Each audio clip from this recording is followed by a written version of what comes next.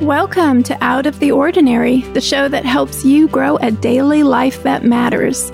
I'm Christy Purifoy. And I'm Lisa Jo Baker, and this week we're talking about how to hack drive time. Friends, whether you're commuting to work or headed out on a long-distance family vacation road trip or driving carpool or clocking hours of travel time to sports fields or gyms or dance rehearsals, we've got about 2 decades between us of what makes drive time better and more bearable. Lisa Jo, this week I learned that you really can't hack one thing without hacking at least 1 or 2 other things. And that is really encouraging news. So a drive time hack is a self-care hack, is also a parenting hack. I know! I was surprised how much there is to look forward to now about drive time, and hopefully we can convince you guys too. Okay, friends, get comfy. Here we go. Welcome, listeners, to a conversation about how to hack drive time. That's right, time in the car, which longtime listeners will know well is something that you, Lisa Jo, have a lot of experience with, and I actually have very little, although the day we're recording this, I just recently got back from a long road trip with my whole family. So in June, we took a family road trip to Chicago, which was very special. And from our home in PA, that is, oh goodness, I've kind of lost track because we actually split it up into 2 days, but it's about an 11 or 12 hour drive. So that is more time spent in the car with my whole family than I have done in a long time. I know, but to be fair, while I am jealous that you've graduated out of a lot of the driving since you have a driver in your family, the truth of it is, though, that when you guys live pretty far from your church, so I know you always used to drive about 45, 50 minutes to church. True. And I know you live far from the farmer's market that you like and the Amish dairy place that I've been to with you. So I do feel like you get your fair share of drive time, even if it's not for the same reasons that I'm in my car. Mm-hmm. I think that's true. And I am already mourning the loss of my family driver when she goes to college in a few months. So we're going to be doing more driving lessons this summer with my second board to hopefully get him to take over that very important position of family driver who can run out to the grocery store last minute for the things I've forgotten. But I think lots of folks can relate to this because maybe you're not driving kids, but maybe you have a commute into work every day. Maybe you are driving kids. Maybe you're driving yourself to different activities that you're part of. Maybe your church is really active, and so you're out and about a lot for different evening events. I just feel like these days, more and more folks are just on the road, and especially post-pandemic, right? That's the one thing on the pandemic that was a nice quietness, was that the roads were much quieter. But man, we live here in the DC area and it is back to normal in terms of gridlock. So how to hack drive time is near and dear to my heart. And as weird as it might sound, when I was thinking about this episode, I realized I have a lot of actual practical hacks for this because I have invested so many hours of my life. Let's just first, here are my qualifications. So we live outside of DC. When you're dealing with the traffic, it can sometimes take 2 hours one way into the city. And my husband worked in the city for 12 years. And we would actually go in quite regularly. If they had student activities or events, we would go in and meet up with him. And every time I did the drive, I would think, how does he survive this? How does he do this every day? It's so terrible. And then on top of that, we have 3 kids that were this last year in 3 different schools, which was quite a challenge. And they have very active sports lives. I just like to have a disclaimer as saying, I did not choose this. This would not have been my choice. If it was up to me, everybody would come home and read books or watch Netflix and not need to be driven anywhere. But that's not my choice. And they do a ton of sport and they do travel sports. So we drive so much. I think of the car as my second home. So here we go. Let's hack some drive time to make it more bearable for those of us who spend a lot of time in the car. So the number one hack I think that probably everybody uses is to use that time for audio, right? And there are many different kinds of audio that we use. So I'm just going to begin with one that maybe isn't what you're expecting me to say if you were thinking I would say podcasts. I'm actually going to start with a more work-related one. And it doesn't have to be related to work, but maybe you have lots of family you need to catch up with. But drive time, I have found, is really helpful for catching up with voice messages. So I use Voxer, or our family in South Africa, they use WhatsApp. Sometimes people leave me voice notes just through texting, but there's always some voice message that I am behind on. And when I'm at home during the workday, it's hard to find time to just sit there at my desk and listen to voice notes. So I save them all up. And then when I'm in the car, I listen to all those messages and I take time to respond. And I have to say, my goal with hacking travel time is to build in something that feels like a reward versus a punishment, because driving can feel like a punishment to me. So I'm big into the reward system. And I like telling myself, oh, I've got all these messages from Christy about books that I'm going to get to listen to on my drive today, or an update from my dad. Sometimes I'm not just listening to messages, I'm making calls. When I drive the boys in the morning to school, or in the summer, my son has had an SAT prep class he goes to. Every day on my drive home, I call one of my family members in South Africa because there's a 6-hour time difference. It's the afternoon for them. And I look forward to that. It's a touch point for me that, since I'm in the car anyway, and I can't be on my computer doing work, it builds in a bit of a social element to what otherwise is a lot of alone time in a car. Audio, my first hack. I love it. Yes. So I also look forward to catching up on Voxers from friends in the car. But I guess, I want to ask maybe even more of a big picture question. So I get the reward system. That makes a lot of sense. So if driving is hard or it's not a place you want to be, you kind of save up a treat for yourself. But I'm thinking this treat is also, like you said, work related. So do you have like a larger philosophy of drive time? And what I mean is it primarily a place where you're trying to be productive because you're not at your desk? Or is it a place where you have to be there, but you're going to get to have some fun while you're there? Or maybe is it like a mix of both? Because I guess I sometimes get in the car and I don't know, how am I supposed to use this time? And of course, maybe there is no supposed to, but that's the way my brain works. Like what makes me, to be a good person, a productive citizen, how should I use this drive time? Is it okay if I'm just listening to audiobooks, or should I be trying to make progress on some work projects? Or obviously it's not our mobile office. And obviously, I think this goes without saying, we may repeat this a few times in this episode, we want to be safe. And right. We want our listeners to be safe. So never, ever text or, right. Do anything that would make you anything other than a very attentive driver. But, assuming that we're able to drive safely, which is it for you? One, the other, both? Right. So for me, it tends to depend on how early in the week it is and how early in the day it is. Because by the end of the week and the end of the day, I am tired, I'm burned out on conversations, and then I want my drive time to just be full of music, usually. And if we progress even later into a weekend, and then we've had a soccer tournament upon soccer tournament, then I want dead silence in that car, and I want no interaction with human beings.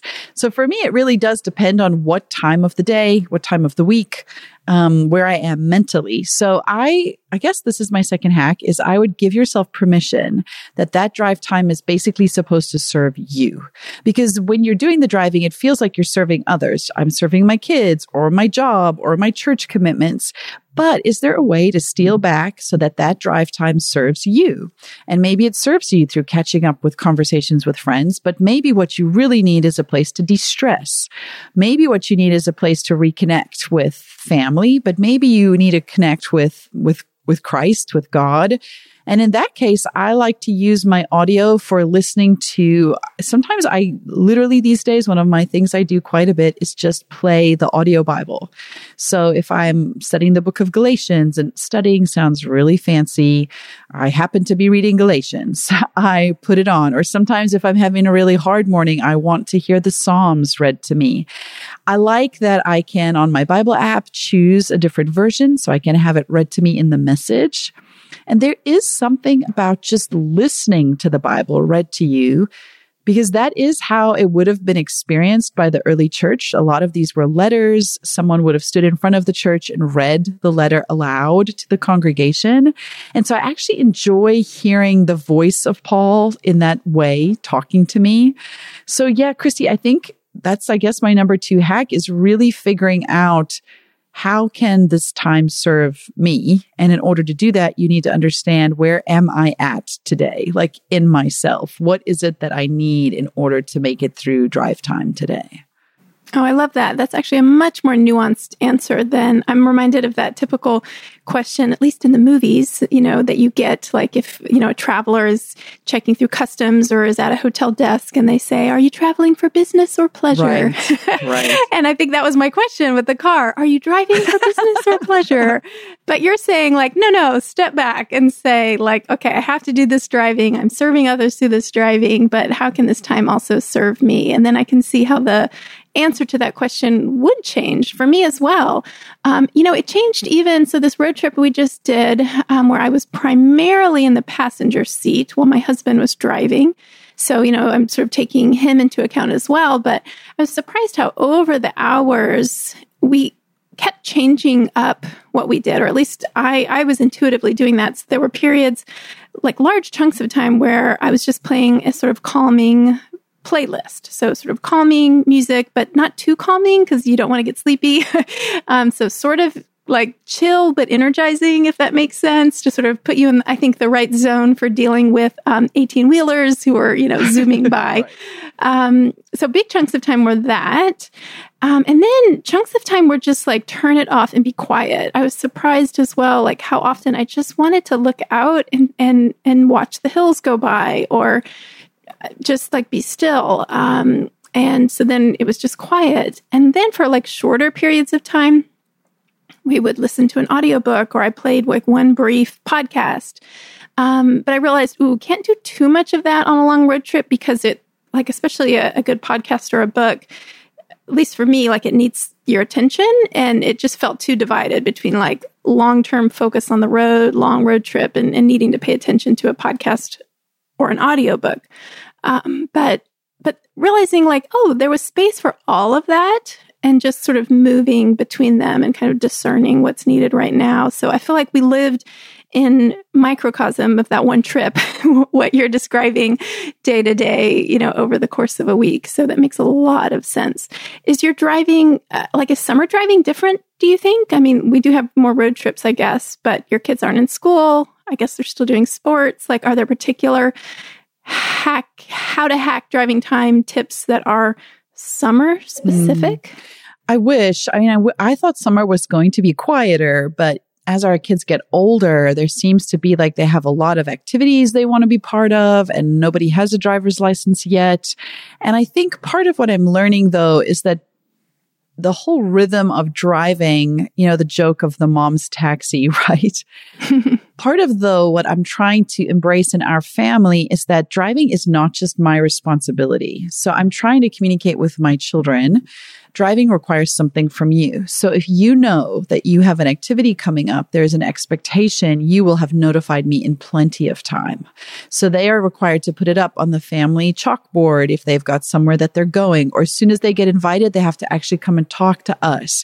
And so part of what this driving gives is a touch point as a family to check in with each other. So it's been really great to teach my teens not to just assume we are available for them. We are not just here to serve their needs. They are part of a greater family, and the family has plans. And so it's quite sweet to see my 17-year-old will come up now and be like, hey, Mom, can I talk to you about driving today? So I have something I've been invited to on Friday. This is the time that it is. This is when it starts and this is when it ends. I know Micah has football. Do you think it's going to work? Can that work for us? In that sense, I think it's a great hack to treat driving not just as an obligation or a duty or just to assume it always is going to happen, but instead to see it as a way to teach responsibility in the family, and that a family is about more than just one child. And so our kids have had to become aware of each other's schedules, how they've become aware of how tired their parents are when they're asking that, what time they're asking to come back. And it's taught them responsibility because sometimes I'll say, hey, that sounds like fun. You're doing that. There's no way I could pick you up. So you're going to need to figure out a ride home. And then they have to take the responsibility to reach out to another friend, to coordinate. So in that sense, weirdly enough, drive time hack has actually kind of bled into a parenting hack for me too, because it's making our kids take responsibility for their schedules and understand they are part of a larger family plan. They are not just living in the kingdom of their own universe. The kingdom of their own universe. I like that. I realize, I guess for me in summer, driving is a little different because like there's not necessarily the daily obligation of getting someone to school or getting someone to their bus stop or things like that. There's the more, fun or intermittent things like that drive to the farmer's market that you mentioned. And I think more often in summer, I find myself in the car alone than I do during the school year when I might be ferrying children around. And that time alone in the car, I think in and of itself, no matter how I use the time or whether I just sit in silence, I really do see it as more of a gift in the summer. My perspective shifts, I think, because in the summer in my home, the kids are here, the family's here, my husband and I are both working from home. Home is always a somewhat noisy, somewhat, boisterous place. And the drive to the farmer's market then is the opposite of that. It is just me behind the steering wheel. And so I do think I find in the summer that I'm more likely to just sit in that quiet or listen to the music I want to listen to or catch up on the podcast only I'm interested in. But it does become much more of a the phrase that gets thrown around is self-care or whatever. Right. But in the summer, it like the minivan can become my quiet place that is a little harder to access just in the house day to day. So I do appreciate that. Can I piggyback on that? I think that's a great hack to actually view drive time as self-care in a way. And even when I'm doing it and I'm not alone, the self-care part for me actually comes in where sometimes I'm then just waiting at the side of a sports field because it's too far to drive back home again. So now I've got like an hour and a half or 2 hours. And it used to really frustrate me. It would be like a source of perpetual irritation. I found I was irritated with the kid who's now going to this practice. And I have really implemented this hack in my life. Okay, Lisa Jo, guess what? You've got 2 hours alone now where nobody needs anything from you. I pack snacks, Christy. Not even going to lie. I anticipate those snacks. I pack like snacks like to eat, snacks to drink. I have a variety of drinks I bring. I bring a book. I also download shows like onto an iPad or my computer. I really I have learned to embrace now. Oh my gosh, I have 2 uninterrupted hours. I enjoy the sides of sports fields often have really dramatic sunsets that you get to see. So I'm in my car. I'm completely alone. Weirdly, I don't ever want to go and sit in a coffee shop during that time. There's something sacred about the bubble of the car. I'm just in this car alone. There's a sunset in front of me. I've got my snacks and I really do use that time as a self-care pocket. So whether I'm reading or watching a movie or having a phone call, usually I'm not having a phone call at that point. It's later in the evening. But kind of like you're talking about, there's no demand on me right now. And there's nothing I can do. Like I can't actually be productive with this time. I'm not connected to someone's Wi-Fi. I'm not turning in a project right now. And so it just gives me permission. I think that's what it feels like to me. It feels like permission to just soak in a story or a book and some fun snacks alone without having to share or plan for somebody else. I love it.